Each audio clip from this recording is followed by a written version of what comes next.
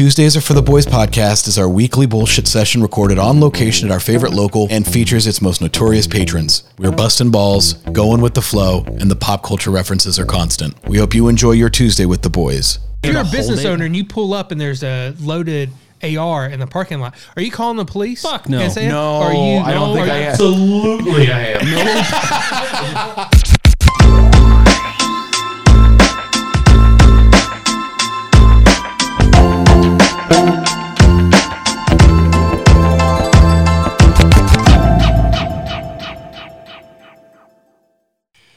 The best quarantine drinking thing I've heard is this guy in his 30s moved back home and everything, saved money, and drinks Truly or White Claw, and his dad doesn't realize that they're alcoholic and thought they were just flavored water. So he takes one with him on his drive to work every morning. So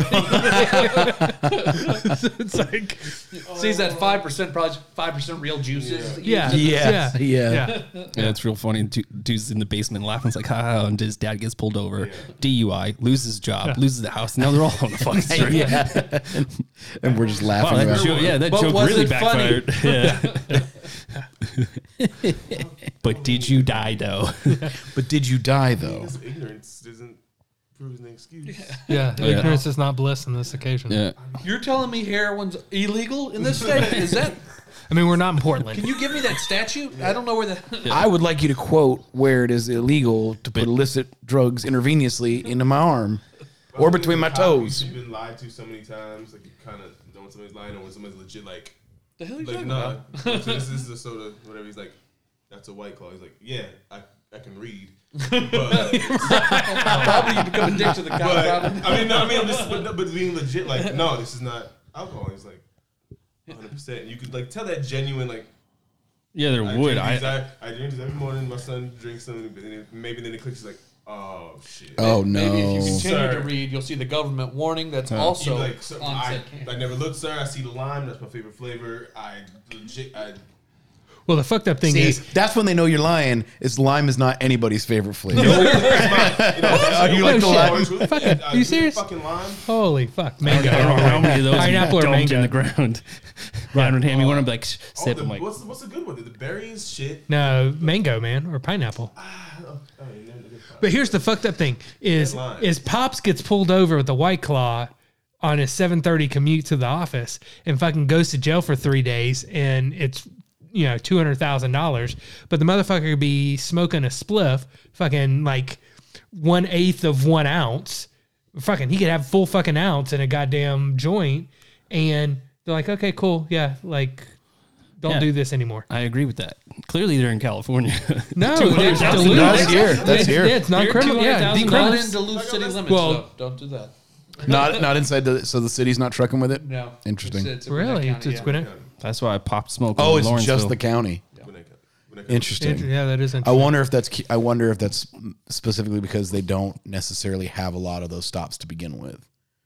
County? I don't know where the county patrols. Plus, when you have the sheriff and you have the county We're like police. third in the county itself is like third in drug confiscation. I think like it is way up there. I mean, What a this waste of time. This is a huge corridor between boats coming in from South Carolina and boats coming in from Florida.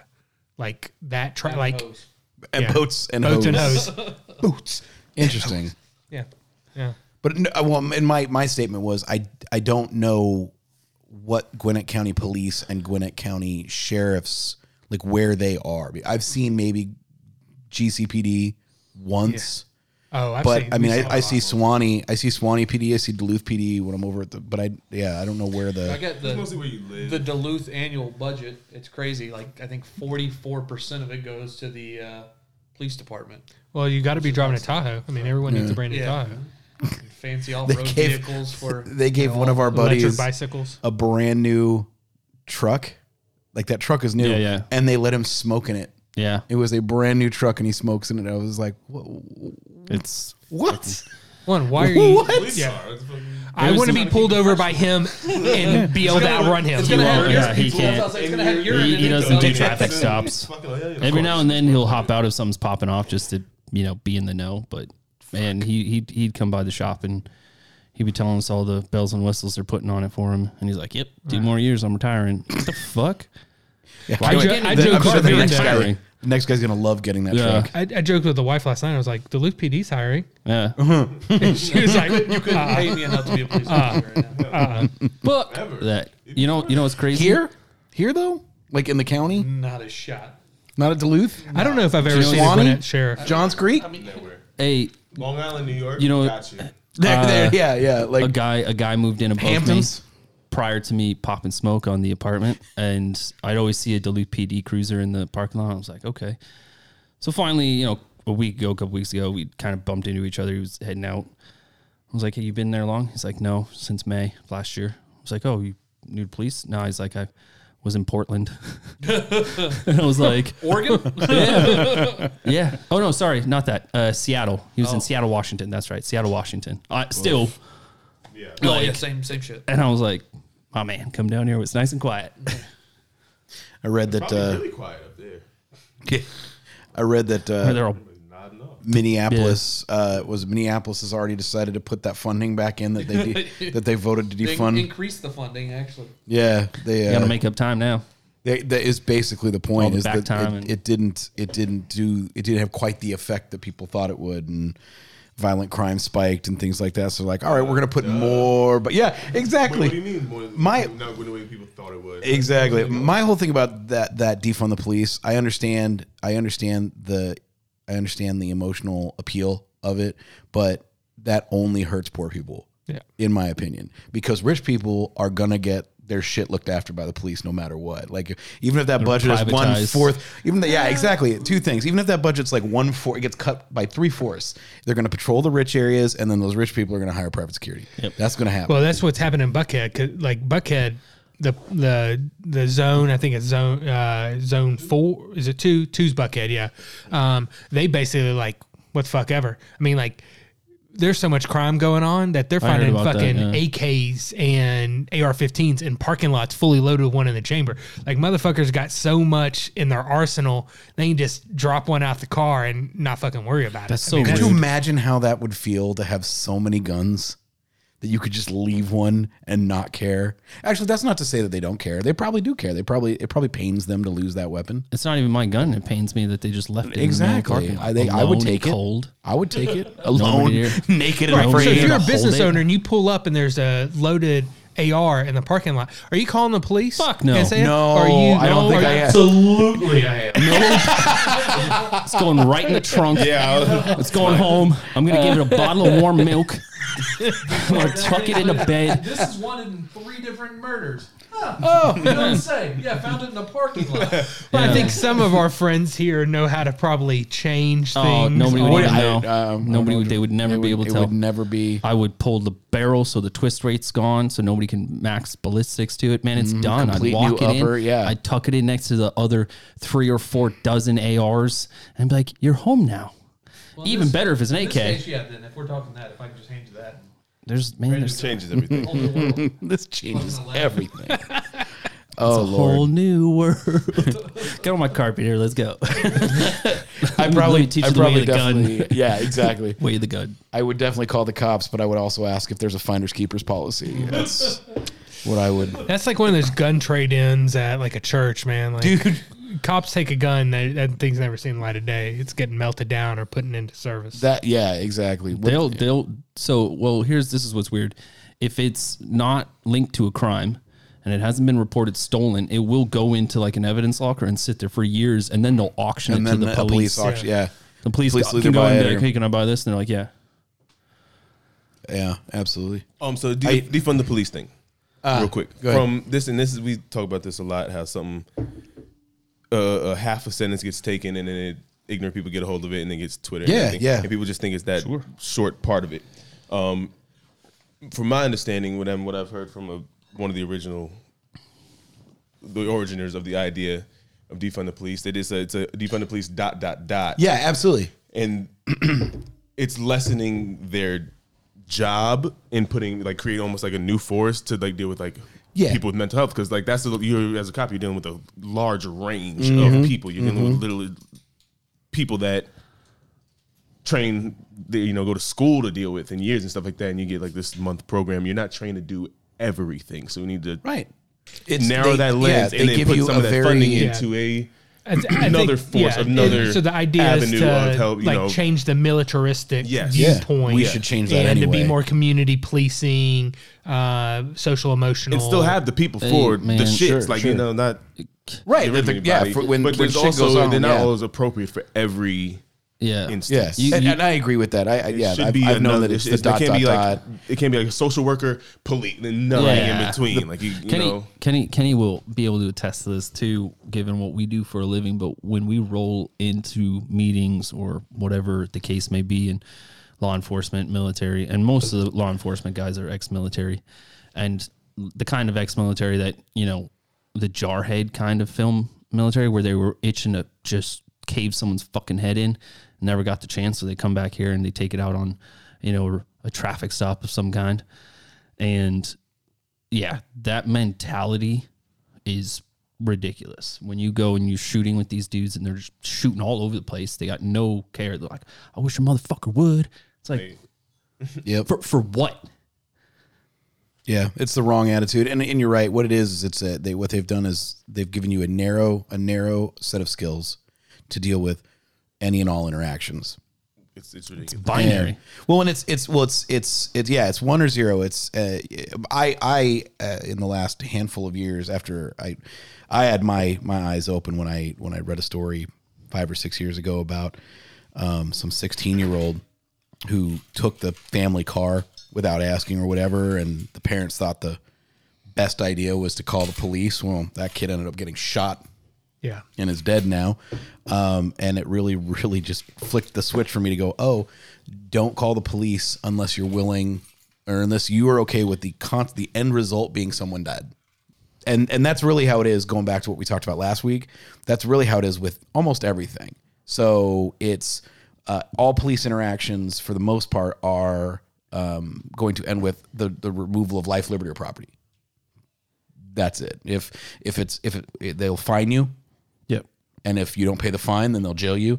And if you resist going to jail, they'll kill you. And I'm not saying, and I don't mean they will. I mean they are authorized to. That's the layers. They are authorized to use deadly force without due process. Yeah. I'd also chime in there and say that given the current state of the social climate surrounding police officer interactions, there's nobody here, to where you do get pulled over, you're not fucking nervous, and could be some more than others. But nowadays, you hear stories that somebody twitches in a car and they shoot right through the back window. It's like, holy shit, I was just, moving something or doing something, but now officers are wound so tight.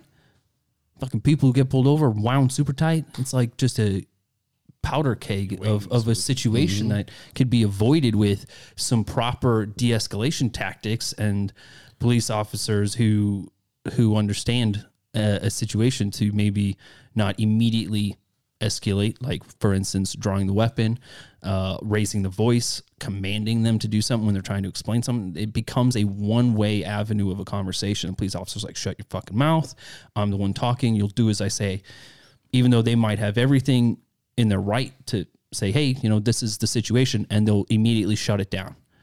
And that's another form of escalating. Instead of like, your leg's broken, that's why you're limping. Oh, okay. You ever listen to Jocko? Yeah, Jocko Willink. Yep. Yeah, he had like the perfect suit. I'm not gonna repeat it and butcher it, but he pretty much compared it to the military and how many hours and hours and hours and hours and hours of time the training they spend training versus like actually working. Right. Yeah. It's polar opposites to what the police force is. So they need to add funds and put it towards training. I would also towards those de-escalation and that more psychology side of the things, and not just. I would add that I think how many days in the academy. There are immediate changes you could make that have nothing to do with funding right now that legislators won't ever do, which is, I don't know, make less things illegal. Yeah. Like we all, I mean, Jeremy pointed out the drug thing or the marijuana thing, and I'm like, you know what? Good. That's one less interaction. Yeah, and the only issue I take with kind of foregone conclusion or what could happen mean, I just looked it up. Statistics in 2019, 1,000 people died by a cop. It's 1,000 people in situations out of millions of interactions that cops have with people. 1,000 people, and some of those are justified. Literally, I mean, we see situations all the time. Yeah. So I think to overgeneralize that all cops are wound too tight or things, they're put in really shitty situations by shitty people. Would it help? Definitely. I think to the extreme point of, is one life too many? Probably. I mean, you can't. I mean, to say things are going to happen. I mean, it is. But I think to overgeneralize, we got to throw more money at this. Is it really that big? It's in the media right now, but is it really that big of a societal issue? But that's the point I was making, was that the media propagating those few situations, and then also from that 1,000 picking the most heinous, which we can all agree some of them have absolutely been disgusting, and then blowing them up. And now there is a broad spectrum paintbrush being stroked over both the police officers, which get those guys wound up because now they think that everybody's out to get them. And that's really what my point was. Yeah. It's because we understand. I mean, we have to interact with law enforcement all the time. Yeah. And my points were 100% philosophical. I mean, we've talked about that before, but I think more so, and I think I've said this before, it's not the killing, happens. And then this is where you get like the misconstrued of like the Black Lives Matter thing. Which, to your point about the ... on defunding police, it's not like people Black Lives Matter. It's saying Black Lives. It's not stop. Yeah. Stop killing unarmed black people. Yeah. Yes, what we're saying. There's an implied the difference is if the police officer does kill an unarmed black person, no punishment will go to them. Mm-hmm. That's when you feel like the life doesn't matter, because it's like, oh shit, they just killed my son and my brother and nothing's gonna happen to him, and it's on tape and it's obvious and everybody's seen it, and you're still gonna let them out. That's when it's like, oh, so our lives don't matter. Yeah, there's there's ignorant people who like aggression or that there's a superiority over the law. Yeah. Like, as a private citizen who's not a police officer, if I decide that I'm pissed off that Kenny drinks too many Diet Cokes and I shoot him, everybody should be. That is a premeditated action that I'm having. Where a police officer gets out of his car, doesn't like. I mean, look at like the Queen and Slim movie. Mm-hmm. Like, didn't like the way that Queen was talking to him, so he immediately got aggressive. There's nothing. He swerved. Now they're on the side of the road. Police officer felt threatened, pulls his gun. Yeah, like, I just want to be like, how many times have I been pulled over and it's like, do you know why I pulled you? Yes, I was speeding. I was going 12 miles over the speed limit. I was going 72 miles an hour in a 55. Yes, thank you. Like, I can, as a white male, have that conversation and say, yes, just I was speeding. Yes. Let me just have the ticket. But in a lot of situations that's not the case, and where that happens, where you're not committing a crime being forward with a police officer, but a police officer takes it as like a slap in the face. So I was watching a video earlier, and it was titled "Cop Immediately Regrets Pulling This Guy Over," and it was a white guy, whatever, and the guy wasn't getting sassy with him or anything at all. The guy asked some questions. He's like, "Do I have to answer any of your questions? Why are you doing all that? Why are you doing?" I'm like, "You can give me my ticket and we can be on." Just bearing forward and straightforward. And the guy doing the clip editing kept going to like certain articles in the law, and that anger is a part of free speech, and they like made it as like you can even if you were angry and you were expressing your anger, it's totally fine. And the guy kept being forward, and the cop was like, "Why are you angry?" He's like, "I'm not angry. I'm just ready to go. Am I being detained?" The cop was like, "Yeah." He's like, "All right, we'll do your paperwork and I can get out of here." And I was like, that conversation could go so much. And even that was a good example, because it was a white guy. It was a regular white guy, and by him being forward, the cop still was like, "Why are you being angry?" "No, I don't get normally people being this hostile with me." And the guy had no hostility at all. I have no doubt. And the cop was like puffing it up and like trying to get him to escalating the situation. And I'm like, if this happens, so it's not just a race thing, it's a mentality thing that's put on a badge and they think they're above everybody. And you have to do this, and they act like this. They're dickish to everybody. So not every cop. I have 3 uncles and aunts that are cops, and it's like close family and friends too. I had an uncle who's an Atlanta police officer. He's retired. Pulled his gun twice. Fired 1 round in 45 years of service. Oof. Another uncle who still scary, was one of the original SWAT team members of one of the county police in Metro Atlanta. Had a very different experience, but if you look at the law and you look at the outcomes of just what we're saying, a police officer sees an aggression, acts forcefully, and someone dies. The grand jury, the courts give, why are they given leniency as a protection of executing the laws of the land?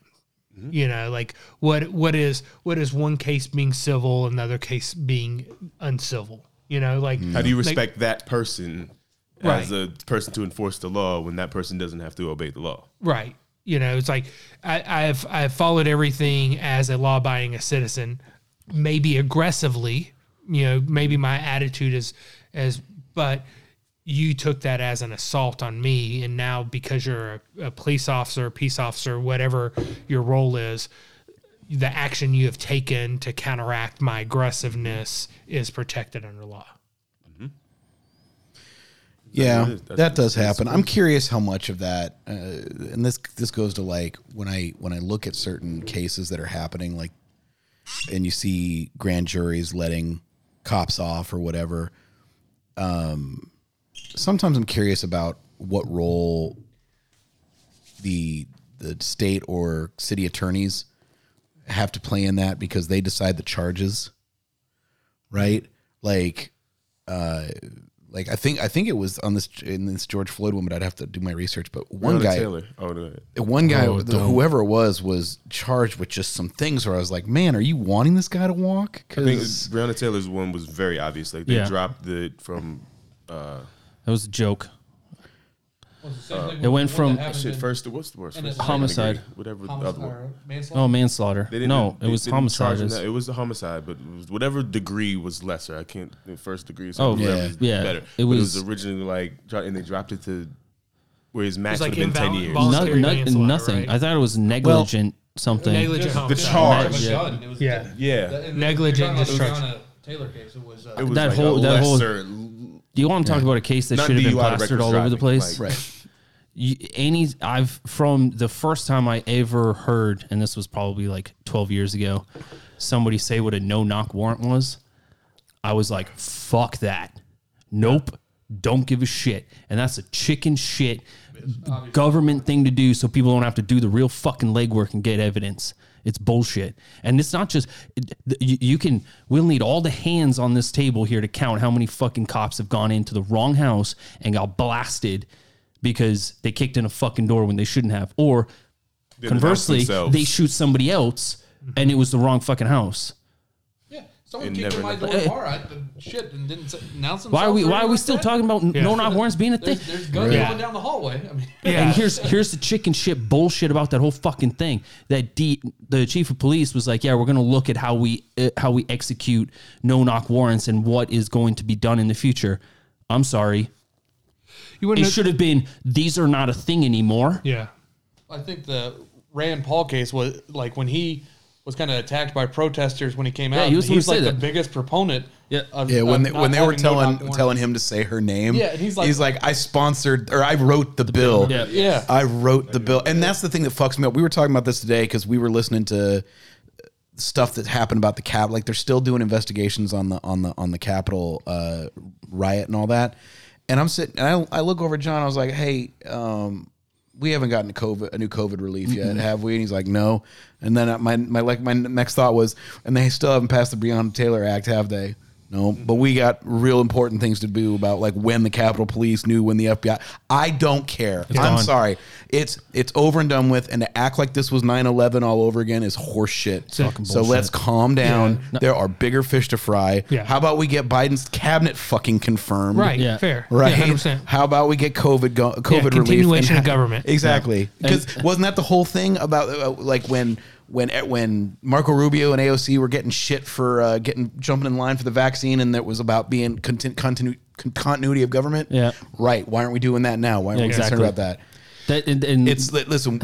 I promise. If 1/6 tries to happen again, we will be way more prepared without any hearings. And I'll be the first person to say, simple. If there's a group of people who think they're going to support democracy and freedom by attacking a symbol of democracy and freedom, I'm on the side of ghosting them. Try again next time. Try again. Fuck around. That's when fuck around, find out works for me. Fine with that. And guess what? Win dumb prizes. Exactly. White, black, Jewish, Asian, doesn't matter. Ghost them all. They'll all learn. Well, then we won't have a fucking race war over the whole thing. So going back. Shoot the rainbow. Shoot everybody. Fucking everybody. Wow. Shoot indiscriminate. Says the Irishman. A vulgar display. I will pulls say the this. pin of the fucking grenade. He throws it into the bar, and then I fall over on it. Yeah. So, well, real quick. So kind of back on the whole no knock warrant thing and like police saying shit that's just like astronomically out there and fucking crazy. When I was in college, I lived downtown Macon. Very, very common to see vagrants. Very common for people's houses to be broken into. A friend of mine that was in law school had a guy break into his house, shot him, killed him. Like crazy shit like that happened. Scares the shit out of me. So I lived with 4 other guys. I'm the only one in the house. 5-bedroom house, big fucking house, corner, right downtown Macon. And I hear like shit going on in the kitchen. And I'm like, what the fuck's going on? So grab my shotgun, literally like kick open the kitchen door, and 2 kids go running out. And they were cleaning out our pantry. They were stealing canned goods. And I was like, fucking hungry. Like, still call the police. Like, I think I may have called the police before I went into the kitchen because I was like, someone's broken into my house. Most fucked up thing I've ever had a police. And I grew up 2 police officers in the family, like been around hundreds of police officers. Most fucked up thing I've ever heard. Police officer said, well, if it happens again, you shoot him and he falls down your steps, just drag him back inside so we can have a clean report. That's classic. And I was like, excuse me? Human being. Excuse me? Yeah. like so people, myself and Kenny have unpacked that thing so much as people who have shotguns and trained with guns. Like everybody's like, "Ooh, I'm going to your house." Well, I don't want to fucking shoot you, buddy. Yeah, I don't want it. We talked about this last week. Which is even worse. Had to. I have a gun with a bullet in it right now. Like, but it doesn't mean I need to fucking pop somebody. Well, and crazy. My thing is to that, and it kind of goes to something fucked up that a police officer told me once, is that they're just historians. When bad shit happens, they come. They're just writing reports. Yeah. And I was like, God damn, that fucks me up. And then if I was a cop, that's how I'd be. Yeah. It just fucked up when I got. But the power of the pen. Write any history you want. Exactly. And it does and what bothers me about that whole ethos is, and it's just obviously as I'm getting older and my philosophies have changed. Like I like, as you guys have probably figured out by now when we talk, I really like legal. I'm really into legal stuff. I like the Supreme Court. I like everything about it. It's just stuff I did in my undergrad and it's just stuck with me. And so in the last couple of months, there have been several stays of execution that the Supreme Court has had to get involved in. And it's just fucked me up, the clinical nature of it, the legal nature of it. Like, drag him inside so he has a clean report. So that report is like 3 paragraphs long. Yeah. And perpetrator did this, victim did this, the end. It's right? all, yeah. But if you have a moment to find to go on the internet and look at the Supreme Court telling the state that it's totally cool to kill a person, it's disturbing to read because it's like a sentence. And because it's procedural. And you saw what Virginia did today. There'd be the first southern state to end capital punishment. I hope so. That is very likely to happen by the end of the month. It does, and I'm not to say that there are people who deserve to swing for some crimes. I'm just saying that I have other reasons for being. Here's an interesting thought. Like, but but going back to my point real quick, it's just a sentence. It's just the court finds it's the stay has been lifted, and I'm like, what we're doing there is purposely not getting any more involved. 100%. I agree. I understand what you're saying. They're like, hey, we don't have any standing. Yeah. Fine, go ahead. It's just the nature of it. It's a human being, and this is correct. It's dehumanizing. Yeah, it doesn't matter. It doesn't matter if they've done it. Would write more about it. Exactly. But here's a really interesting thing though: is like, does the public display of torture or death deter violence. I don't think it does. I think it just costs less. You go down to brass tacks, like right. Like you convict somebody of murder, their sentence is death. And this is going to be very callous, but like, why do they need to sit on death row for 30 years? Yep. And someone would argue that they could have been wrong and the wrong person was convicted, which happens. Like the West Memphis 3 and people like that. We know that, yeah. but why does it take? Why does it enough that we probably should take 30 years? But like, as a society, are we at a point where the technology and the science is at a point where, like, if someone's DNA hits, someone's fingerprint hits, like we have actual science behind. You are the murderer. Yeah. I've convicted There's you. There's some of that, yeah. You are going to death row, but you're going to sit in the cell by yourself for 30 years and suck on the taxpayers' teeth. $900,000, $1 million for you to have lived for those 30 years. Right. Protected you. But $37 in lethal injection or 18 cents in a bullet. Not in today's economy. Well, I feel gas was. Thank God I shop at Kroger because gas is $2.55. God damn, yeah. They're paying market rate for that rimfire or for that center fire. Yeah, the visual display. I mean, you're go down a rabbit hole of ethic and moral dilemmas. But I don't know. I couldn't see it. I mean, I don't feel like we as a society who are supposed to be advancing should use... Sounds very barbaric. Exactly. Should use a barbaric imagery like that just to deter someone from violence when we as a community should already have instilled in them morals and ethics that prevent them from making those decisions. And I see, obviously, the degradation of society in a way that we've lost a lot of that. I mean, going back to your point about what cops say to people when we were doing training and we were doing like lethal force, using sims and stuff and how to, clear a house, or if somebody breaks in, you shoot them. There was no, hey, you shot, Drew, you shot Kenny, you shot Mike. It was, you've neutralized the threat. You've eliminated a threat. You remove all humanity from the situation. And that's how you are taught to talk to in court. Like, oh yeah, there's for a variety of reasons. Threat presented itself. This is what happened to me. I engaged, tried to, use verbal commands. Threat escalated. I neutralized the threat. I shot that motherfucker Bill 62 times in his fucking mouth. Feels bitch. Well, and I think that ran a paperboy. Yeah, talk to each other. You're the guy that shot that motherfucker. They also train you. You are also trained to use that language to help it's to help you cope too. Oh yeah. Your mental stability in what you just did. Yeah. Oh well, yeah. That's that's part of it. That's not all of it. Make it easier for you to do it. Right, exactly. Man, yes. I mean, dehumanization has always been a thing. I mean, since World War I or World War II. What is that book on killing that Grossman writes? Where it's thing like the nicknames that we came up with for the enemy and the wars and stuff like that was to dehumanize so that we could get beyond go off that. I don't know if you saw the actor who played in Gran Torino, who played the kid.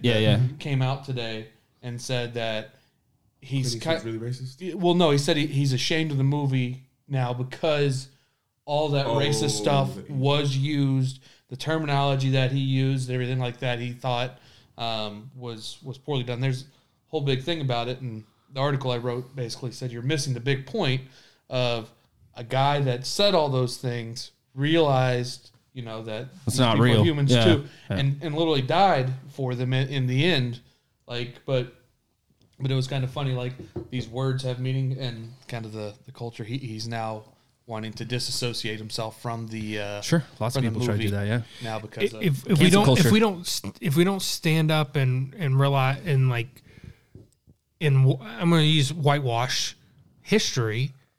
History will repeat itself. That's absolutely true. Exponentially. Like, already seen it.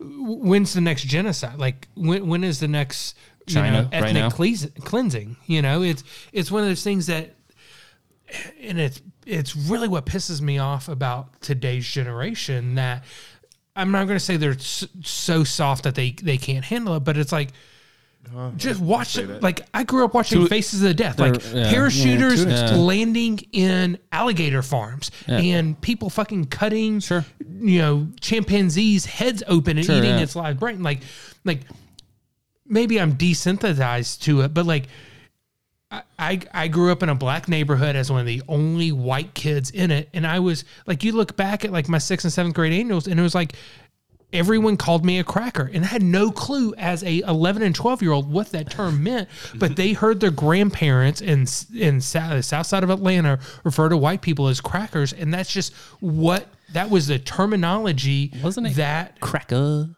Maybe hard R. It was R. And so cracker. It's one of those things that like my family was too poor ever to have been in that society. I mean, we were fucking dirt farmers, but still, like at the beginning of gangster rap and the rap movement, NWA and everything, the use of the N-word was very prevalent. It was flown around like there was nothing, but maybe I am desensitized to it. Like maybe because of the society I grew up in, where like I knew kids that brought guns to school and got chased home, when the bell rang and things like that. But like that shit happened. Like that, like we don't live in a society where like that times. Didn't happen.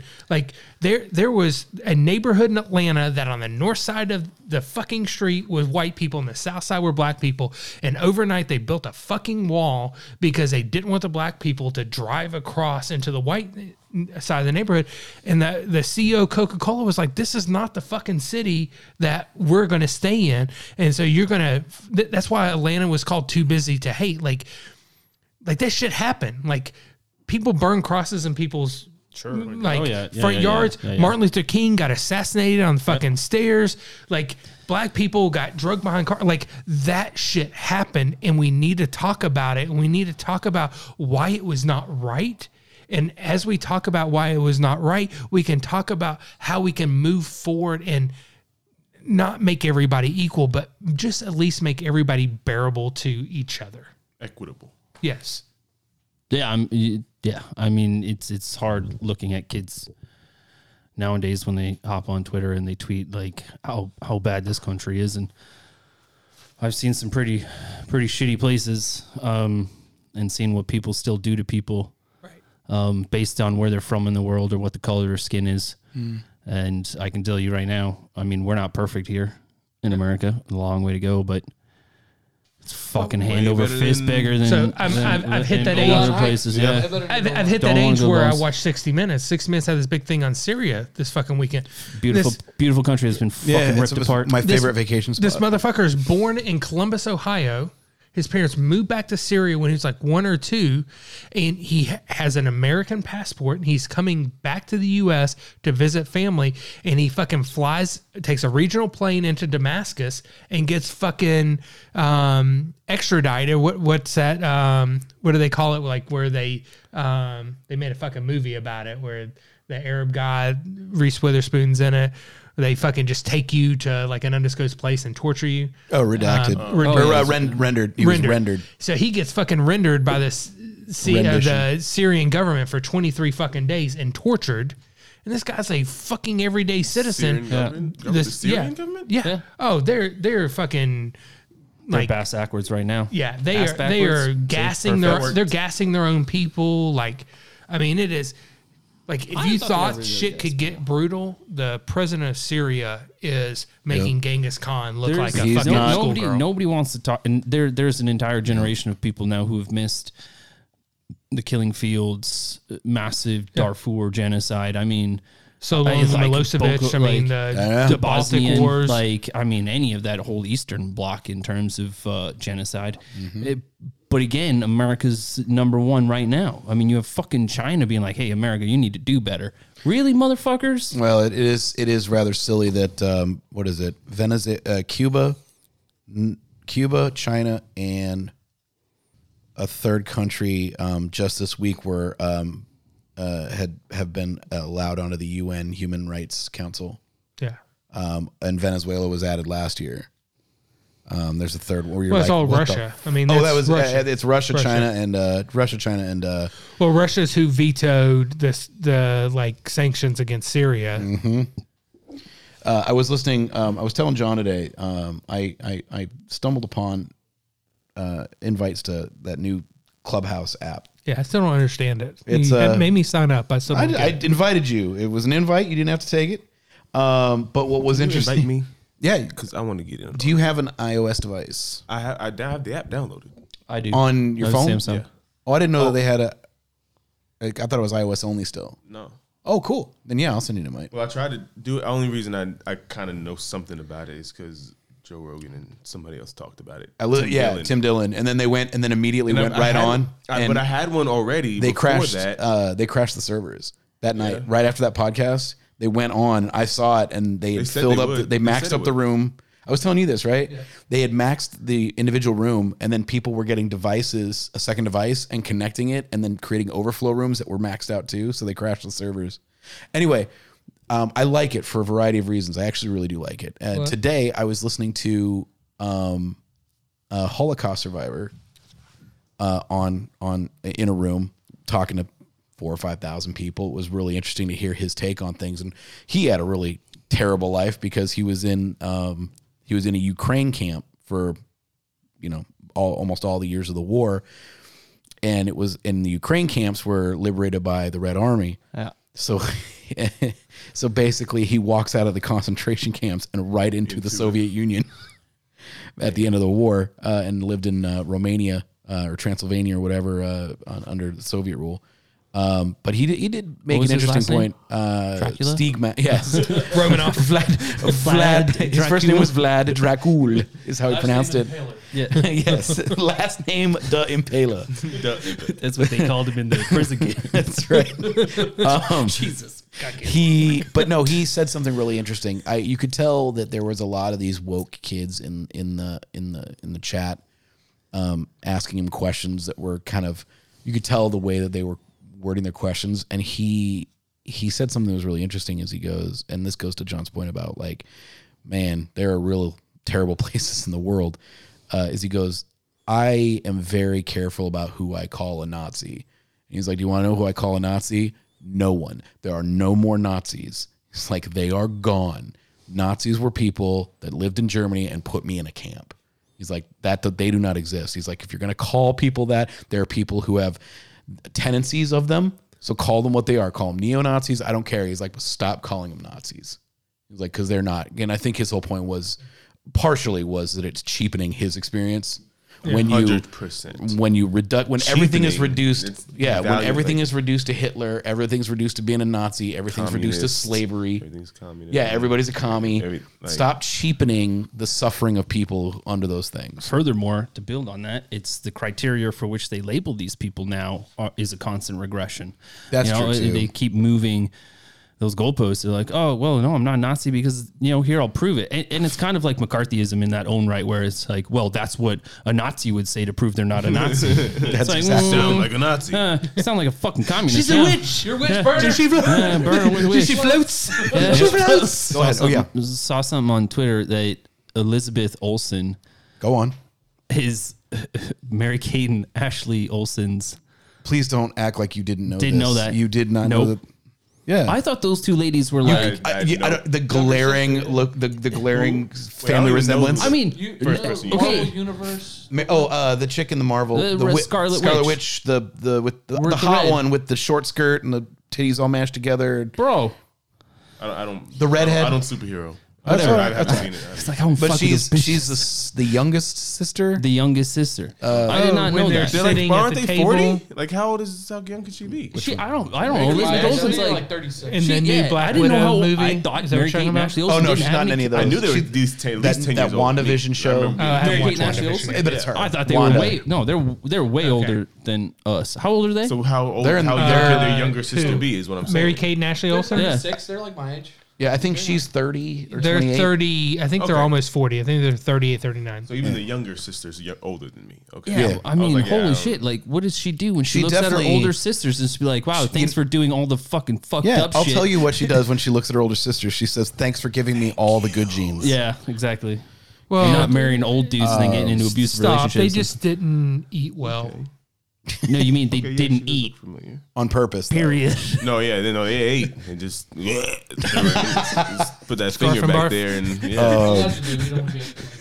there's so many terrible jokes. I wonder if they were in that chat room with that dude. Nothing terrible about it. They admit it. They know. We know. And we're canceled. So about eating, how is that? Olsen twins 34. The Olsen twins are 34. Really? That it? So she's 20. Then, 80s baby. She was born in Elizabeth Olsen was born in 1989. Okay. Still 80s. 1980. So she's 31. So she's okay. Actually, her birthday was last week. Happy birthday, 32. Darling. She looks just like them. Yeah, the family resemblance. Now when I see it, because I saw a picture of them. Once you say it, then it like. Now I know who her character was in Captain America Civil War. Yeah, she looks so great in those movies.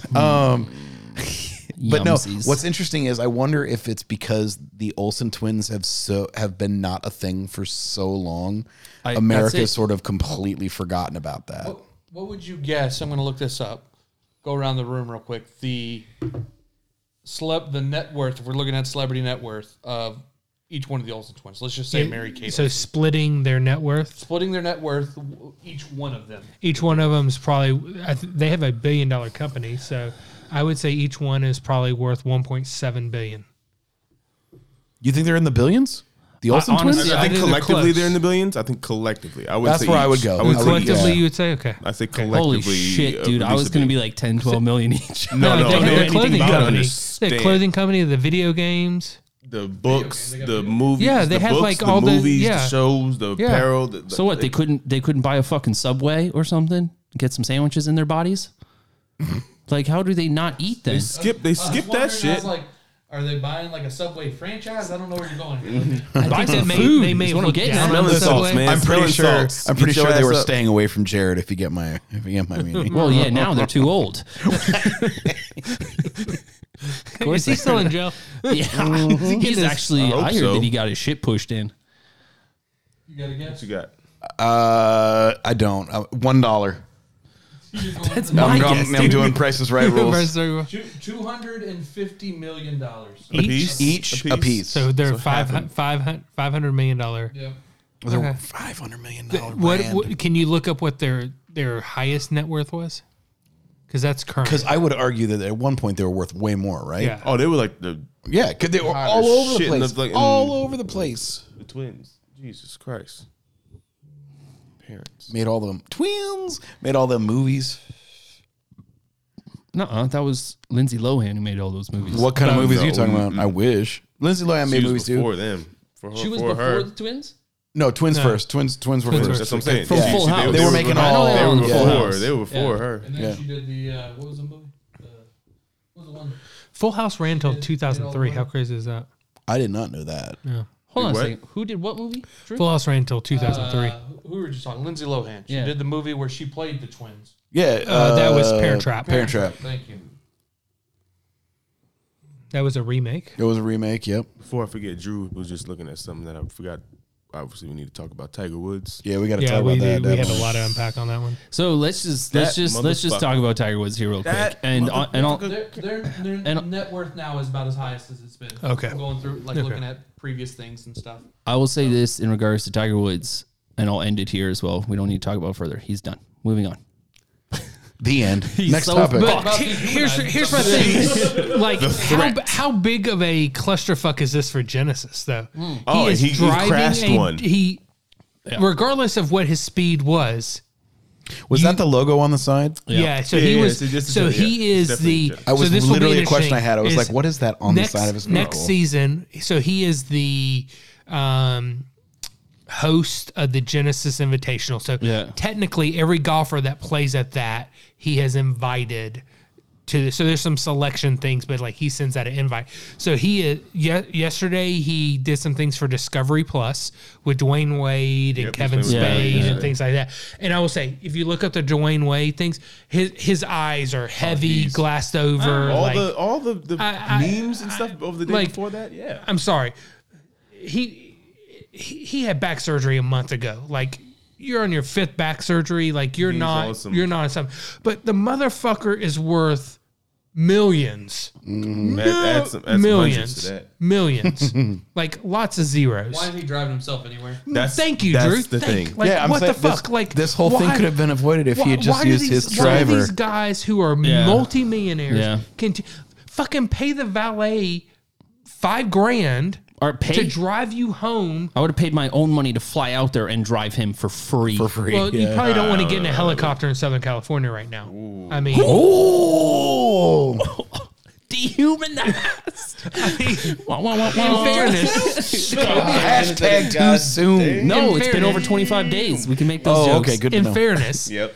But I mean, like, you've got it. You have enough money to have a guy making $50,000 a year who is with you 365 days a year, wherever you want to go, wherever you need to go, driving your own fucking car or a car that drives the fucking golf course just gave you to drive. Bro, anybody will give you a car. If Tiger was at the golf course, like, yo, I need your car. But here's the keys. Can you just like sign it?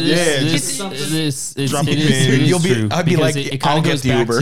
I'll figure out. To the Brett Reed situation, where this dude, apparently who has a bunch of money, 7:45 gets in behind a car where he was on his way to meet up with Rodgers and someone, or Drew Brees and someone else for something they were doing down there. The Discovery Plus. They had something at 7 a.m. So you're talking about the affluenza kid? No, Brett Reed, the son of Andy Reid, a couple days before, got drunk, smashed into a family, bunch of kids in a coma. One kid's in a coma.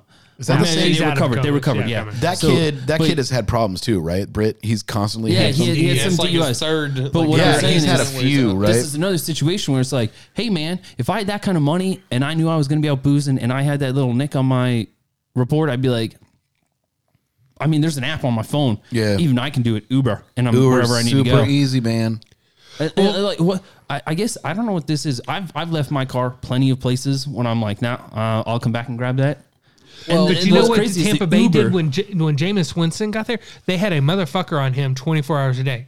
He didn't drive himself anywhere. He didn't go anywhere. Yeah, no. He had a security guy with him literally 100% of the time.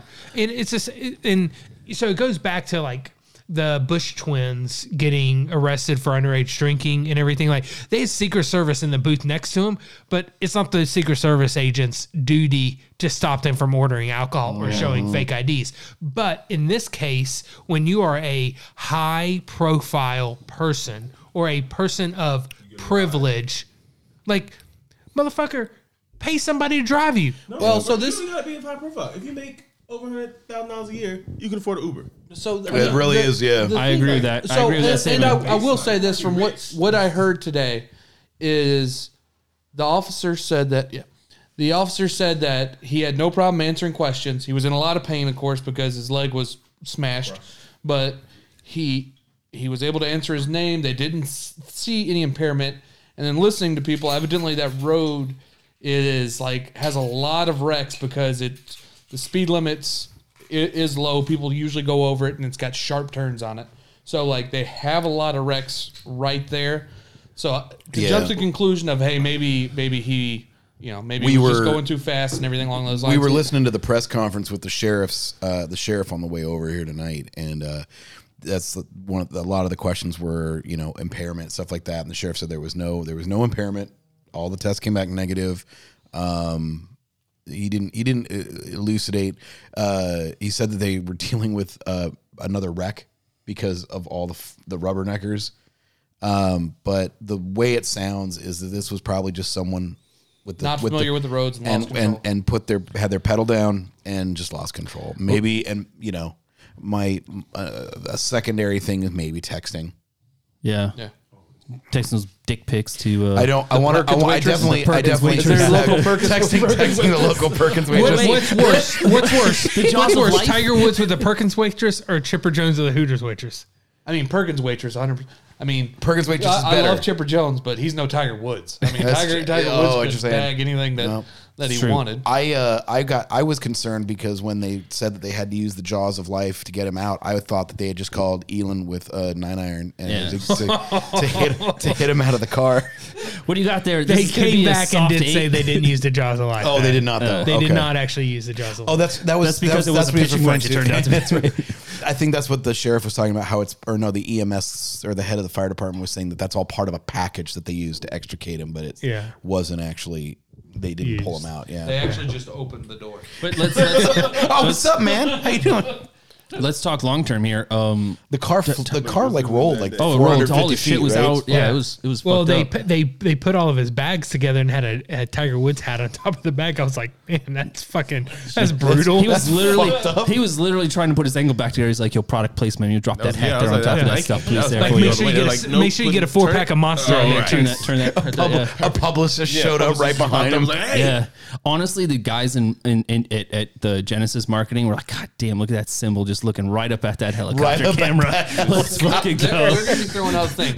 The vehicle flipped 17 times. Our 5-star crash rating. Yeah. 5-star crash rating. Tiger Woods is alive because of us. Yeah. Right. Any other vehicle that would have been. Oh, my God. No, it's going to be 18 times. It'd be like, well, shit, the car got to 18 quicker than Tiger did. Oh, shit. Or that's the only way Tiger got to 18. Well, I tweeted out today. I was like, so I guess this means Tiger's not coming to Augusta? No Masters. I did have more golf. I did have a funny one that I don't know. No more golf? It's no more golf. A little more. A little inappropriate, but it's pretty good. Fucked up, if he had compound fracture of his leg, he's in surgery. They're like, we're putting it. Literally, they're like fucking RoboCoping him back together. Him and fucking Phil will be battling. They've done it 5 times. Fucking RoboCop. God, never miss an opportunity. Had to drop I don't it. know, medicine's crazy, and with that much money, sure. I think I'm not saying that he'll be he's on the not. champions though. Well, that's the thing. Like he'll get surgery. They'll be like, hey, never everything's make a healing cut up again. okay. They'll fly him to fucking Mexico. We'll get a bunch of stem cells injected into his They shit. do that in America now. What? They do stem cell in America. Okay, they'll go to Southern California. Ted Cruz are sharing rooms. Yeah. Oh God! He's handing out the 7 bottles of water in Houston. Yeah, I don't see him with the back surgery because his back's fucked up now too. Even more so. Yeah, he's gonna have to go back and get back surgery. It's just like Fuzzy Zeller's laughing right now. It's shitty. There's no doubt that Tiger brought a different appeal to the game. He is the most important figure in golf Ever. I would agree with that. Absolutely. He's transcended. Made it cool. What he's done for a sport, I don't think I've ever seen anybody do it for any other sport. Across multiple decades, like too. everything, except for maybe Lewis Hamilton in Formula One. No one. There's like 3 countries that care about that. But that's what I'm saying. But as a guy that doesn't know Jordan sport, would I be know a who close Lewis second. Hamilton Yeah, is. you You know know, who's changed the game. Well, he kind of did. I mean, you got to think coming out of the 80s. Okay, all right. I mean, you had the Bird and Magic Johnson thing. But who? Michael Jordan. No, this is not even close to. Okay, that's dumb, but that's fine. Before Jordan got in, they were tape delaying NBA final games. Yeah, but you're not talking. I'm talking about someone who took a game that had a stigma for being a rich upper class white game played in only certain countries and ripped all that fucking shit to pieces.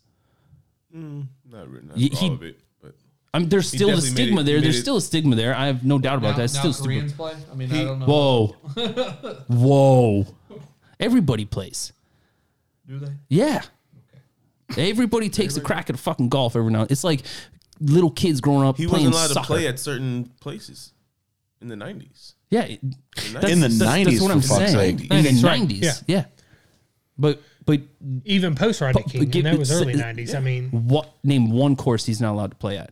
Even in his hospital bed, they'll wheel him out. Peachtree here in Atlanta. Why not? Is it not there? Why wouldn't he be allowed to play there? He's not a member, and he's not white.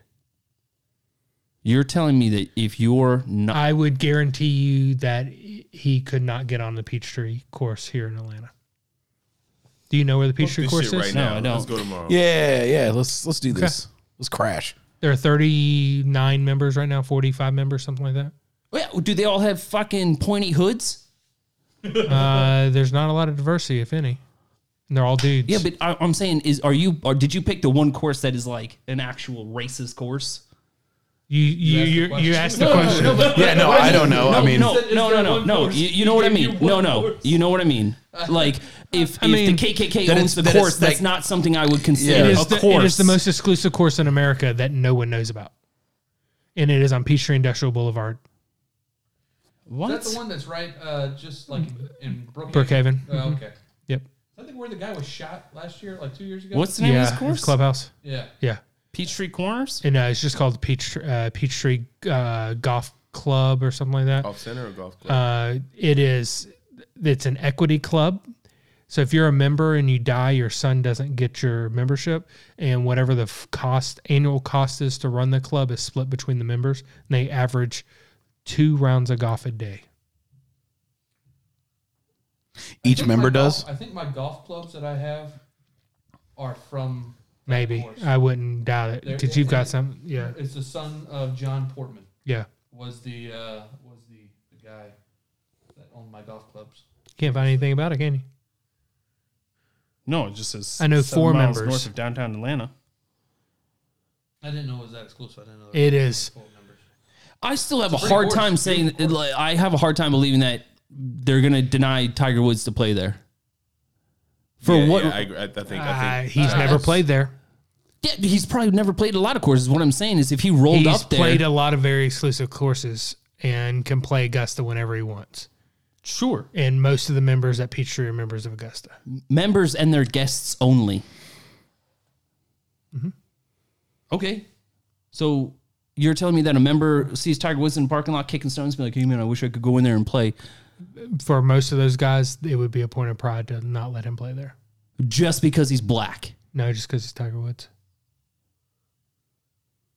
So what if Phil Mickelson showed up? Hold on a second. This is doing my head in, mechanics-wise. You're telling I get me that part. Just pride to no, sorry, you're Tiger Woods. You're the greatest golfer to ever play the game, but we don't want you on our course. Yep. What if in that Phil has played the course. Okay, well, that answers my question. To my knowledge, Phil has played the course. So now we're getting to the point that maybe it's because he's black. Is what you're saying.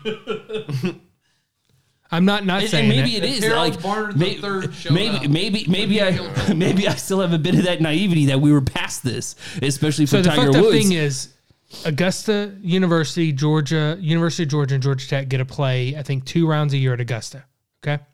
Georgia Tech gets to play, I think, 2 rounds at Peachtree. Oglethorpe gets to play 2 rounds at Peachtree. Georgia does not get to play at Peachtree. Oh, that's how you know this. Yeah, Oglethorpe's right there. Yeah. I've played the course. I'm better than Tiger Woods. We fucking get it. I won't take it a shot. I birdied 14. Par 3. I don't even have the course. Like, they don't even give you the card. Yeah. It's fucking stupid. It's the second most fucked up golf experience I've ever had. The most fucked up golf experience was at Federica. Okay, I'll tell you what. I'm going to reach out and I'm going to say, hey, listen, it's me. Old meat hands. Old meat hands. I can't believe that. I mean, maybe it is. Now. It is the only place in America that Hey, do you let black people on your course? Please do that. You have to tell them they're being recorded, I believe. Yeah. I mean, get close to the mic. You don't. One party consent. One party consent. You're not gonna answer. Oh yeah. For Roger, press 1. For Kathy, press 2. They're on a first name basis. That's what I'm saying. Like you got, there's only 30 members. It's not like if you need Kathy for membership, press 1. For the clubhouse, press 2. There is like Kathy, Roger, and Bill. Which one you want? There's only 3 of them motherfuckers. There's no women's locker room. Oh man! The last time I was, there could be now, but the last time I was, I think it's just because they like being gender diverse. Yeah, it's gender fluid locker room. It's a gender fluid locker room, man. Nothing like it's just a locker room. It's old white dude, white ball locker room. Like sitting with your fucking towel in a fucking leather chair with the little symbol has like lower balls, like they're hanging down his ankle. This is it. Like, in between the feet. This is fucking crazy. I'm gonna get on this course. Press 1. Listen, Tiger, as you're recovering, listen to our podcast, obviously, because you're a huge fan. I'll get you on that course. Huge. We'll have someone push you around in your wheelchair. We'll get it done. Right, you ever seen the guy that's paralyzed? That yeah, has like one arm thing. Yeah, yeah, one arm. And like he sits and he like, bing, and like stands him up by the ball, and he like, bing, back down. So, Justin Thomas. So a couple weeks ago, Justin Thomas was out in Abu Dhabi for one of the European Tour things. So him and Rory McIlroy, I think it was a European Tour thing. That is just a name you can just mumble through. Rory McIlroy, yeah. Roy. Say Roy. Like they Roy. Roy. Yeah. His parents were drunk when they came up with it. Rory McIlroy. They did. It was a par 3 challenge. See if they could get a hole in one. So they had like Justin and Rory walking out to hit this. So I tweeted it earlier today off the Montreux Sports thing. And so they're going to take 50 shots each, 143 yards. And so Rory jokes is like, I have so many hole-in-ones, like I stopped counting. Well, he drops it later. It's been 6 years since he's had a hole-in-one. It is one of the truly humbling golf experiences to see two, I think Justin Thomas was number 1 in the world at one point or close, but like truly humbling experiences to watch two of the best golfers on the planet hit 50 shots from 143 yards, not knowing how to hit the ball to the pin, what club to select, and like flying it. I mean, there are a lot of shots where they put it like 3 feet, 2 inches, 6 inches, 5 feet and everything, but like totally missing it. Like you would think these guys go to the fucking range. They got a 9-iron in hand. They're like, I need to hit this shot. I need to cut into the wind. I need it to slice 7 yards and come back 6. These motherfuckers, like, you need to look at a 6.5 minute video. Watch it. It is true. Like, I felt good about my 17 handicap. That's why I feel watching Winged Foot. Man. Every shot they were like, that was the worst golf shot I ever took. Yeah, they were all over the place. I'm like, that's me. It's you see like John Rahm the hit a guy tree? from who was that? Pebble Beach, that Stone Cold Top Italian. Yeah. Who's like just first tee, just hit a 3-wood 70 yards. Oh, Molinari. Molinari. Yeah. Francisco Molinari. Yeah, Molinari. Yeah, remember the name. First shot of the fucking day, first golfer of the day, fucking duffs it. What's actually funny is building off of Jared's story there about like irons. That dude is like known for being able to kind of do that, but the rest of his game is fucking shit. But you look at these, like Rory McIlroy literally has Justin like Thomas is supposed to has like a fucking 9-iron in his hand. They're like, it's fucking great. It's fucking great. It's 25 feet short of the hole. That's my entire life. These guys are looking at it going, this is the greatest shot I've ever hit in my life. And he goes, and they're like, I mean, at one point, Justin Thomas is like, I need a timeout. Like, I just need a timeout. Real quick, the Peachtree Golf Club. This is insane. It is a 74-14 yardage, rating of 76, and a slope of 141. Yeah, I would actually just walk out to the first water I saw and just dump all my golf balls in it. I think there's only 2 tee boxes. Like, there's a senior tee box and a tips. It's fucking stupid. There is now a ladies' tee. Is there? Yeah, but I still wouldn't want to play it.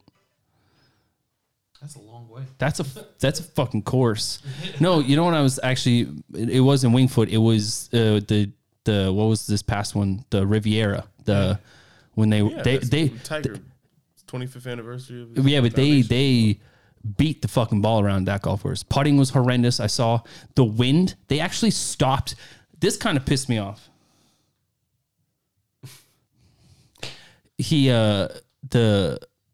They stopped the whole round because of the wind.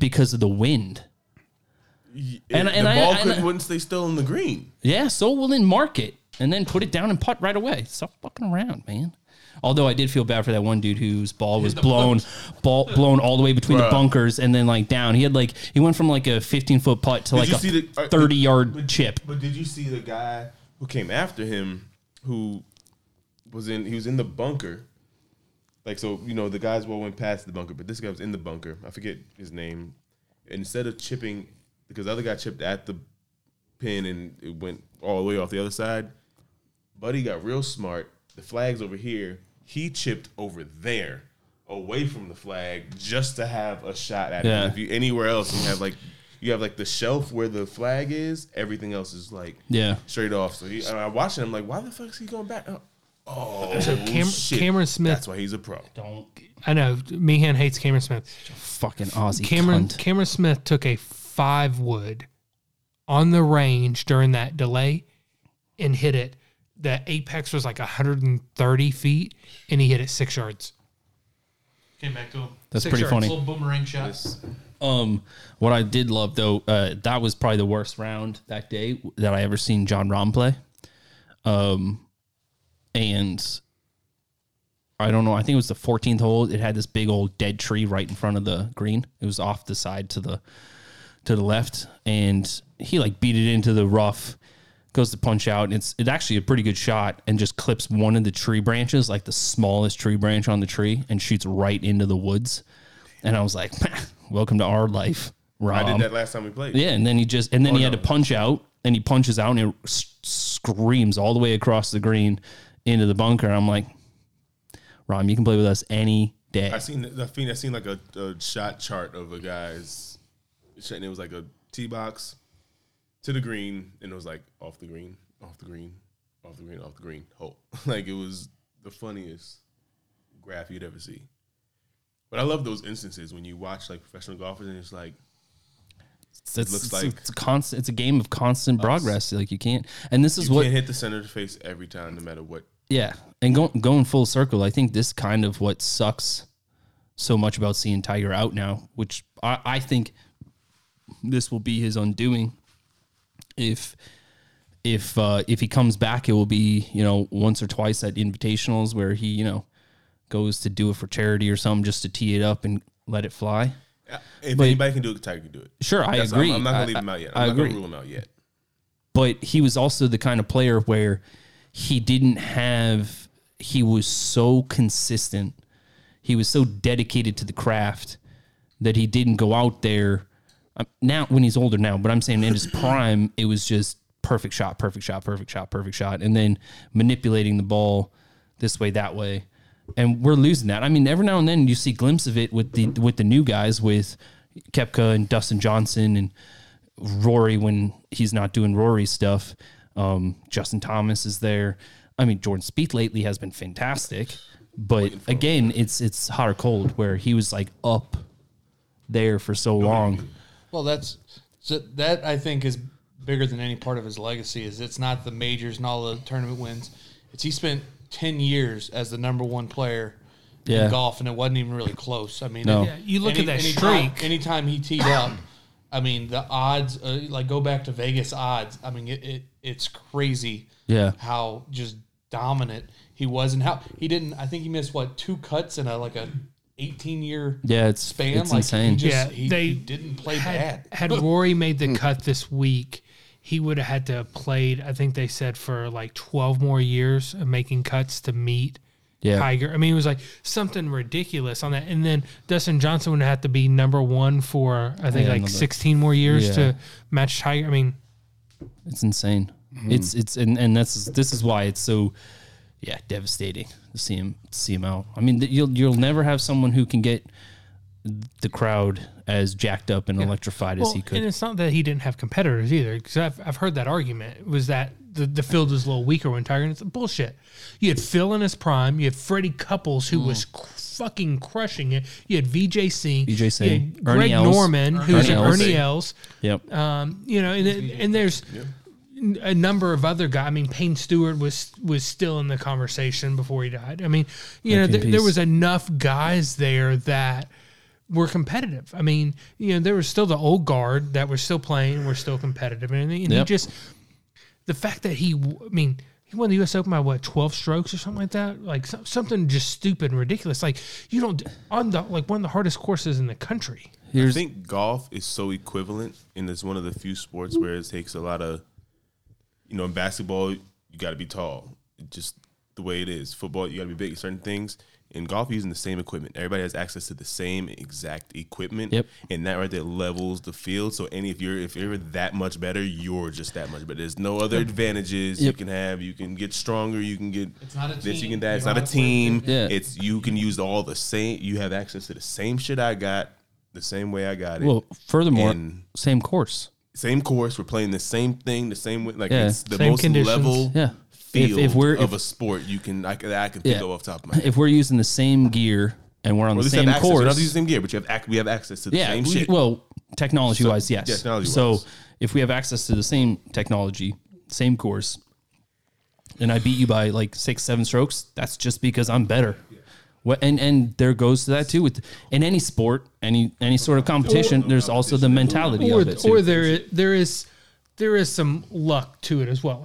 Like you and I could be. There's also odds to it, too. So where the luck actually happens, how much it influences. You and I could be exact same handicaps. Okay, we could tee the ball up from the exact same spot, on the tee box, and I have a 1 mile an hour wind, you have a 2 mile an hour wind, and that change in where the ball lands can be a totally different from what your first shot, your second shot is for me, and your second shot for me. So there are some things like being able to shape the ball, like that talent level and everything. But yes, equipment and course levels. I believe. You practice it all. You can do it. Yeah, I mean, I believe I've seen out on the golf course someone's ball hit a tree and come into the fairway, and I've seen another person's ball hit a tree and go into the woods.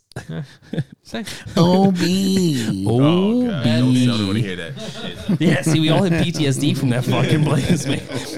We actually got into it pretty heavily.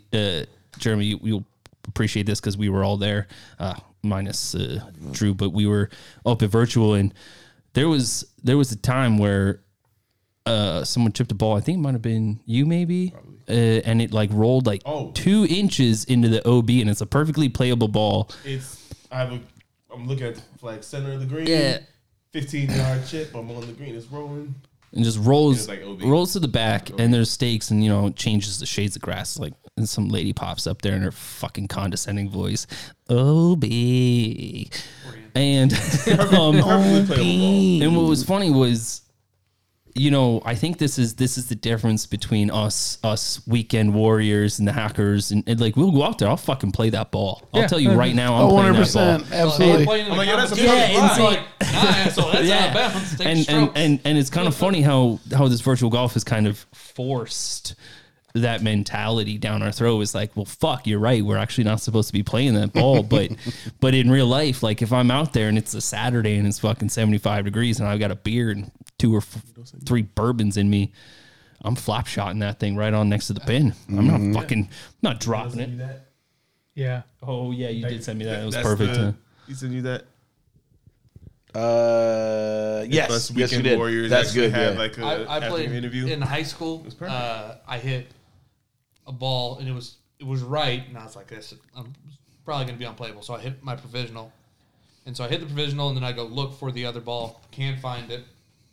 Like fuck, so I play my provisional shot, and then I come down, and as I'm walking, I see a ball that I don't know how in the hell it wound up there. It was my ball.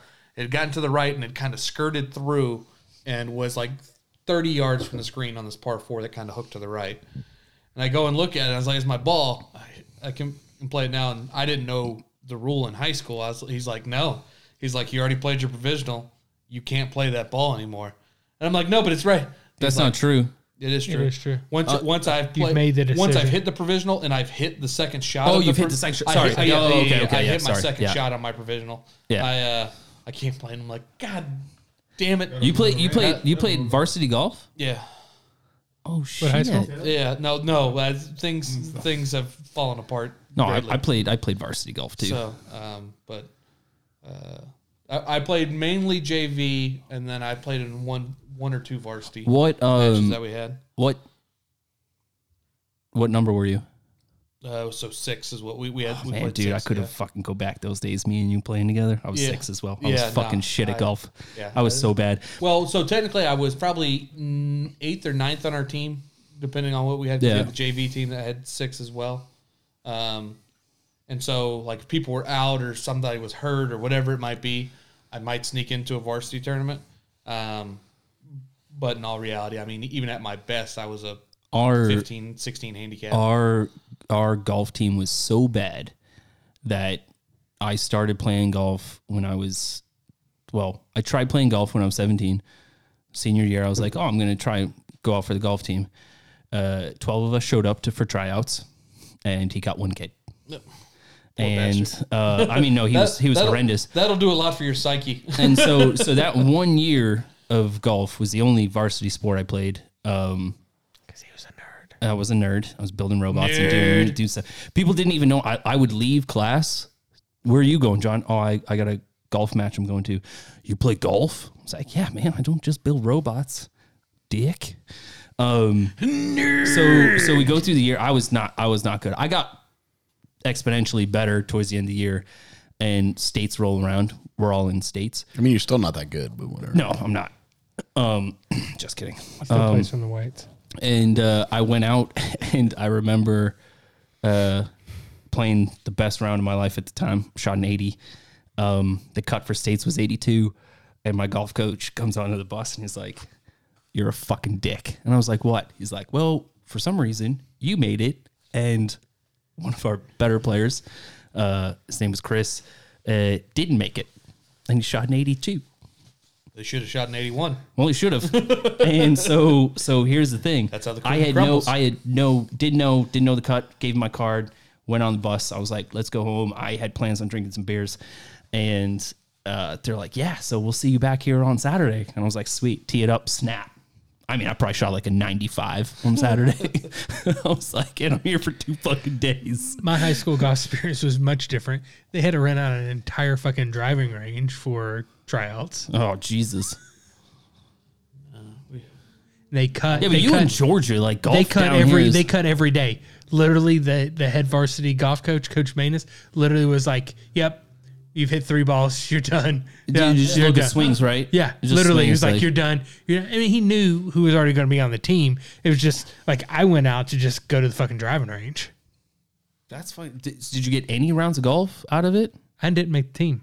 No, no. There were 3 days on the driving range. Yeah, and then like 15 kids made the course tryout, and I think 8 or 9 made the team. Yeah, we went through the same. So we had driving range, and it was like, I remember, I won't say his name, but the coach was fucking legend. He couldn't give a shit. Coach Manus had a list. He was there like, for the stipend. Just here for the stipend. Yeah. I think he might have been a PE teacher, which makes it even better. And he's I could see him in the golf cart just looking at us being like, what the fuck? Just a bunch of hacks. And he was like, all right, sweet. And I remember being like super nervous, and I was like sculling and just shanking, just absolute garbage. A couple days on the range, again, like yours. And then they're like, all right, we're going to go out and play a round of golf. And we played at a place in New Hampshire called Green Meadows Country Club. And there's like a links course and then like a woodlands course. I'm like, sweet, we're going to do a woodlands course. And I was like, yeah, man, just fucking awesome.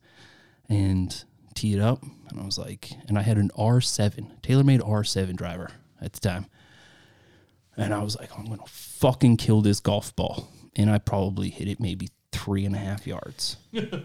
And there was probably a divot behind my golf ball about 2 feet. I was like, I'll get it, coach. He's like, no, you can't just pick up the ball and re-tee it. It was like, PGA Tour Molinari hit the thing, so there's no breakfast balls on the tour. Yeah. That was pretty fun. I was the varsity girls golf coach at prep school in Miami. We were district runners up my first year. That sounds so creepy. Yeah, it's Go on. Hold on. Let's turn our home course. Let's turn the lights down low. Is this a Michelle Wee story? Have I shown you my Michelle Wee picture? Kenny's putting a belt around his neck. We were. Our home course was the Biltmore, which was like a total mindfuck because I could just show up on a Saturday and be like, hey, y'all, can I just slide in? I'll play pretty quick and like play. play the fucking Biltmore. The Barlow family owns one. But I mean, she moved in, but she's not here. Oh fuck, dude! I was like, oh, let me just help myself in this bathroom. Yeah, you can.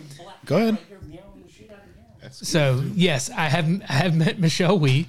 I was at a wedding in Fort Lauderdale, and the groom was a swimmer, had graduated from Stanford, was Olympic hopeful, and his college girlfriend was Michelle Wee's roommate, and Michelle Wee crashed the wedding. And I have a picture of me and I'm pretty sure she was invited. She was not invited. That bitch. She showed up unannounced. That throws off all the meal prep and the open bar. Oh, it was a 5-course meal. It was the most amazing wedding ever I've gone to. Outshine the bride and all the photos. Right here, oh shit.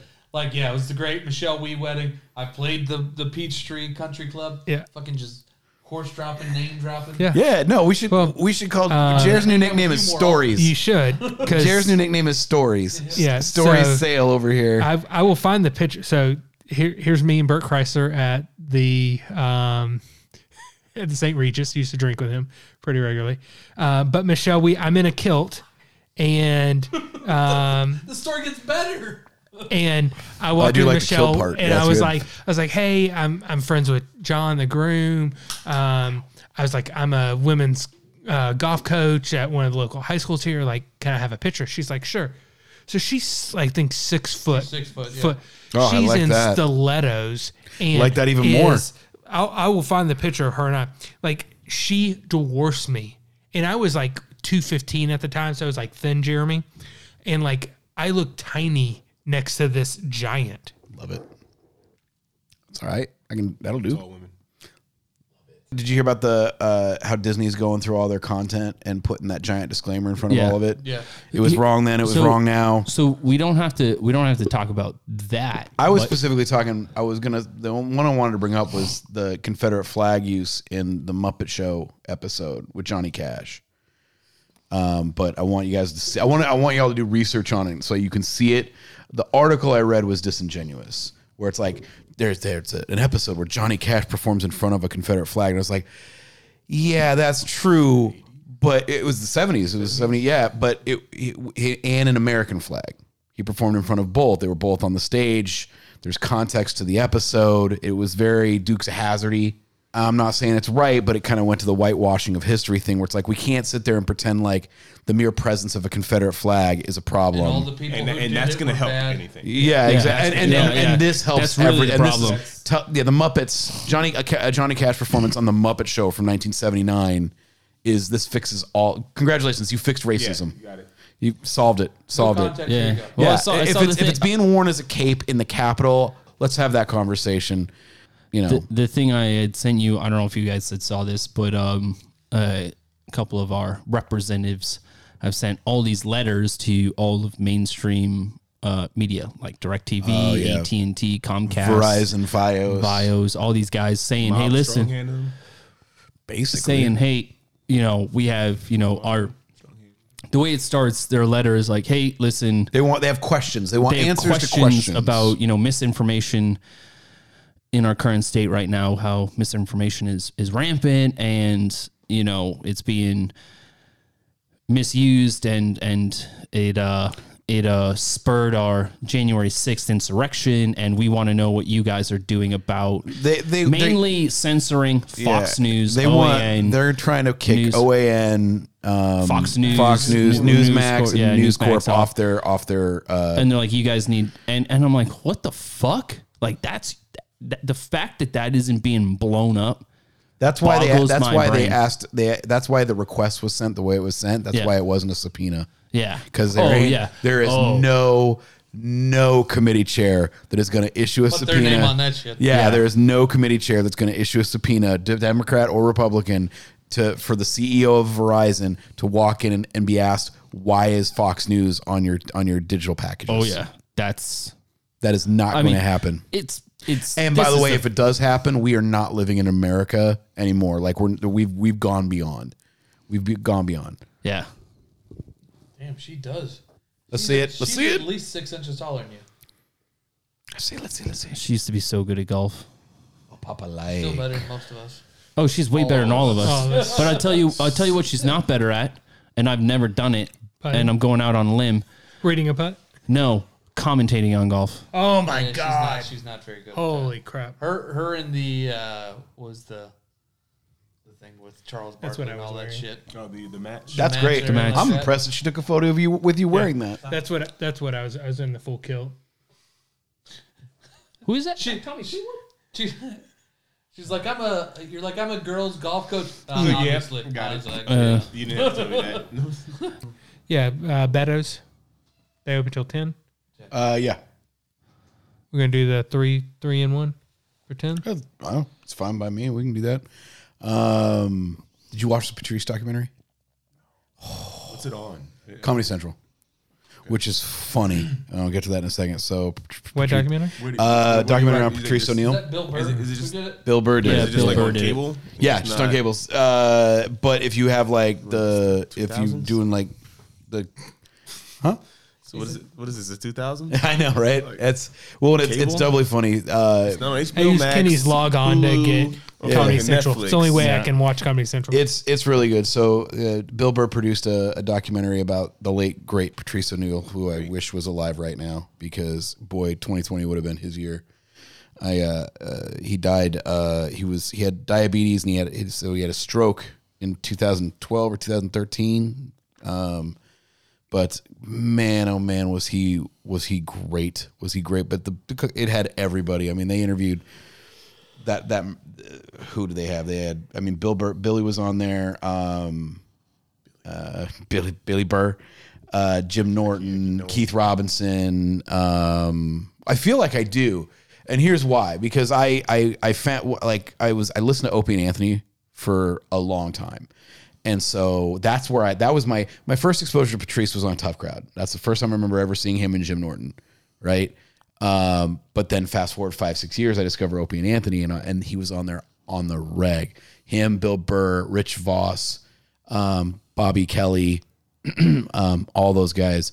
So I feel like I do know them personally, you know. So I actually had a list that every time any of the comedians who would appear on it, the regulars would go through Salt Lake, I'd see him, and that's why I got to see Patrice right before he died. But it was a great documentary. Like, I don't know where they got some of the footage they found, but it was great. It was like there was like to the point where there was like Big J, like young Big J. It was just footage of them hanging out outside the cellar all hours. I don't know who was making the footage, and they found there was footage that Dane Cook had unearthed that with like, which was like Bill Burr in like '97, like they were all hanging out at the Boston Comedy or like in Boston because that's where they all got started. It was great, man. It was rough too. Like there was just certain things that were just rough about it, just you know his life but I think he died right on the cusp of things like YouTube and podcasts becoming a thing, and he would have just crushed it now. Oh, yeah. He would have been crushing it because that his whole deal was he loved comedy, he loved everything, but he hated the business of it. Was he a comic though? Yeah, absolutely. But you have to be funny. I'm just kidding. Wow. I was like, yo, now that. Fuck Betos. I know. He hated the business of it because it was back then. It was that thing. Like he would go into meetings with executives at Comedy Central or whoever, and they just hated him. That's the one thing that fucks me up about the documentary. It's on Comedy Central. Who didn't give him the time of day. Hated him, and they're acting like he loved him. And then a lot of the stuff was shot around the Comedy Cellar, which my understanding was barely tolerated him. They you know, he was fighting for stage time. You know, they had no problem with a lot of the other comedians, but like he stepped on his own foot. He was just constantly stepping on his own dick, is what it sounded like. But what's sad is and tragic is that it only took like 3 or 4. I mean, because shit, I think Anthony got fired from O&A like 2 or 3 years later and started his own thing. Had Patrice lived? Fired? Yeah, Anthony was fired. Okay. And that's why the show broke up. Sirius fired him, but he started his own Compound Media Network thing in like 2013 or 2014, and I guarantee had Patrice stayed alive, he'd have a show there, or he'd be on Gas Digital, or he'd be on Riotcast. It was just. Bill Burr. I mean, he'd probably be doing something on All Things Comedy, and Bill Burr would be like, "Do whatever you want." Yeah, it was just something where he had no manager. Exactly. A format where he could just show up and do whatever he wanted. And we weren't there yet. I don't think we were there yet in terms of content consumption. We were on the cusp of it, and that's what's so tragic to me about it. Is just 2 or 3 more years, and like you have people making millions of dollars without any networks, without anything. Like it is sad, but it's worth a watch. So if you've got cable or you've got on demand, like you have access to someone's or you have whatever. someone's cable login. Yeah, you have someone's cable logins, you can go into that on demand shit and watch it. It is worth watching. It's great. Kevin Hart, they interviewed Kevin Hart. Kevin Hart and Patrice have a hilarious story. They have great stories. Kevin Hart told the phone book story. The phone book story. Oh, I love that fucking story. It's so good. Is that Kevin Hart was on stage one night and was just bombing. It was a small show. There was not a lot of people there when he first started, and he's like, and the one that Kevin Hart I love is that his memory. He's like, Kevin Hart Patrice would just, when he was talking, Patrice would just go, ugh. Yeah, just make noise. Your voice annoys me, right? Just that's how he would be. And there was one night when he was on stage, and that was the first thing he heard is he was just no laughs, and then he would just hear Patrice, ugh, from the back, right? It was him and Voss, and I think probably Jim Norton. And then at one point, this phone book just lands on the stage, and Kevin's like, what the fuck? And Patrice is like, read it. There's more interesting shit in that book than what you're saying right now. Exactly. Like in the middle of his set. In the middle of the set. It's just the phone book up. Yeah, and he dominated Tough Crowd. That was such a great show for the time. But yeah, no, it was really good. It's only 41. Yeah. Yeah, he had It's sad. When did he die? November 29, 2011. 2011, which means Anthony was then Anthony probably got fired in 2013 or 14. Yeah, man. It's sad. It's sad. That Elephant in the Room is in my top 5 stand-up specials. He was named after the leader of the Congolese independent movement. Yep, Patrice Lumumba. Oh, they interviewed his mom. They interviewed his girl. They interviewed his stepdaughter. It was good. It was good. I recommend giving it a watch. It was awesome. Colin Quinn. Northwestern. Wow. Wrote for Northeastern. Excuse me. He wrote for WWE for a while. So he was one of the storyline writers for WWE for a little bit. He's got a crazy, like, he just dabbled in a little bit of everything, like, and yeah, it's so good. He's good. I watched there's him on the played Pitbull. Pitbull, yeah. Well, no, there's a character named Pitbull on the Chappelle Show in the Player Haters Ball. Oh, yeah, Pitbull. Yeah. I hate you. I don't even know you, but I hate your guts. He was in The Office. Yeah. So Craig Robinson works in the back, and Patrice was in like 3 episodes where he worked in the back with Craig Robinson. When Michael knocks over all the shelves in the back, it's Patrice that throws down his towel and is like, "Damn it, Michael!" It's so good. Yeah. Oh man, there was something else I wanted to connect to that too, but I can't remember now. Yeah. Anyway, it's worth watching. It's so good. But yeah, it sucks. Anything else? Anything else you guys want to talk about? Did you see the fucking engine failure on that 777 headed to Hawaii? It was the second one. There was one in Holland too that happened. Yeah, so Boeing, it was a cargo plane. It's the particular engine. Yeah, that because not all 777s fly that engine. I think Deltas fly or other people fly the Rolls Royce. Yeah, the Rolls Royce one. Yeah, I mean this fucking 777 engine, the manifold. What is it? Manifold, is that what it's called? Yeah. The manifold stripped off of it.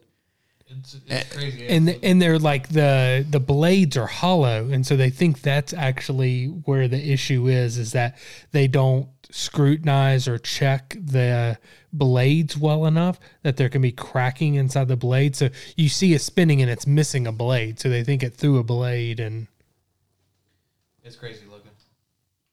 saying. I'll send you some videos, but yeah. So like the people, I got a couple comments on that. There's videos that people are posting online, and they're just seeing debris. They're out in the burbs of Denver, and they're just outside. They're watching. I'm like, and then finally, that's eventually someone was saying that they're like, "This is metal. We should get under this thing." They're like in a park. No, man. Did you see the one with the fucking the whole thing? The whole engine cowling came off on the front side and landed in someone's front lawn. Like people are like, derp. Like fucking let it hit them. Guess what? I saw that on Craigslist for $99. It's on Craigslist now, yeah. On fire and everything, dude. Dude, if I saw that, like all jokes aside, if I was sitting at a window seat, just internal combustion. Internal combustion. Yeah, and I saw that. Yeah, well. We'll come back to that part, but if I saw that outside a window seat, man, I'm telling you right now, I'd be like, fucking rim of the thing just landed on the shots. They're called flight attendants now. Flight attendants, non-binary gender fluid person. They've been called flight attendants for 25 years. Hey, woman, bring me some fucking liquor. I ain't going down sober. Fuck that. Bring me all the bottles. She's got the credit card machine. Okay, sir. The hell with you? Yeah, we're dying. This is it. My wife is going to call this fraudulent charges. Actually, honestly, I'd probably get up, sir. Please return your seat. I will in a second. Go straight up to the cart, take the whole fucking tray, go back to my seat, and buckle up. I ain't moving. I will die here. I was on a I was on a flight. So in a lot of places in Africa, these like British Airways like regional flights that are like 45 minutes, you still get beverage and meal service on. Get the one that come. Yeah, so we're flying from Botswana back to Joburg, and I mean literally it's like a 38-minute flight. They give us a box lunch, and there are these two guys in full suits sitting like there were only like 12 people on the flight. Those motherfuckers, I guarantee you, they drank 12 Johnny Walker Reds in that 38-minute flight. Like I just kept looking back and I was like, fuck, I hadn't finished a beer. Like I'm halfway through a beer and an alcoholic. Cause I was like, they ordered like 4 drinks each. And I was like, all right, well, let me see what I get. I was like, I have a beer and like, what alcohol do you have? And I was like, whatever. Fuck it, I'll take Jack. Time out. Yeah. You're out. They're like, nah, those you don't survive Joburg. They're like loud and exuberant and everything. Just walks by and is like, this is Africa. Eitani. Kenny. TIA. I am the captain now. TIA Danny. TIA. All right. Well, thanks for coming out, guys. It's always good having you. Always fun. Thanks for welcoming me back. Yeah, absolutely. Jeremy, you're welcome anytime. 21 days later. That's right. You know where we at. You know where we are. Exactly. No. I wasn't allowed here. You know where we at. I wasn't allowed here for the last 3 weeks. So. Works for me. Oh, we know. Yeah, Jeremy had the Rona scare. But the Rona scare. He quarantined like a good boy and coronavirus emerged like Andrew Cuomo or Chris Cuomo out of his basement. Yep. It's gonna send him to a nursing home. I was truthful about he got sent to a nursing home. Duluth PD came in and was like, "Hey, Jerry, got sent you to a nursing home." Oh shit! But it's good to have you back. Glad that you can get around people again. It's good. Anyway. Thank you very much. 'Twas fun. We will see you next time. Time for tacos and beer.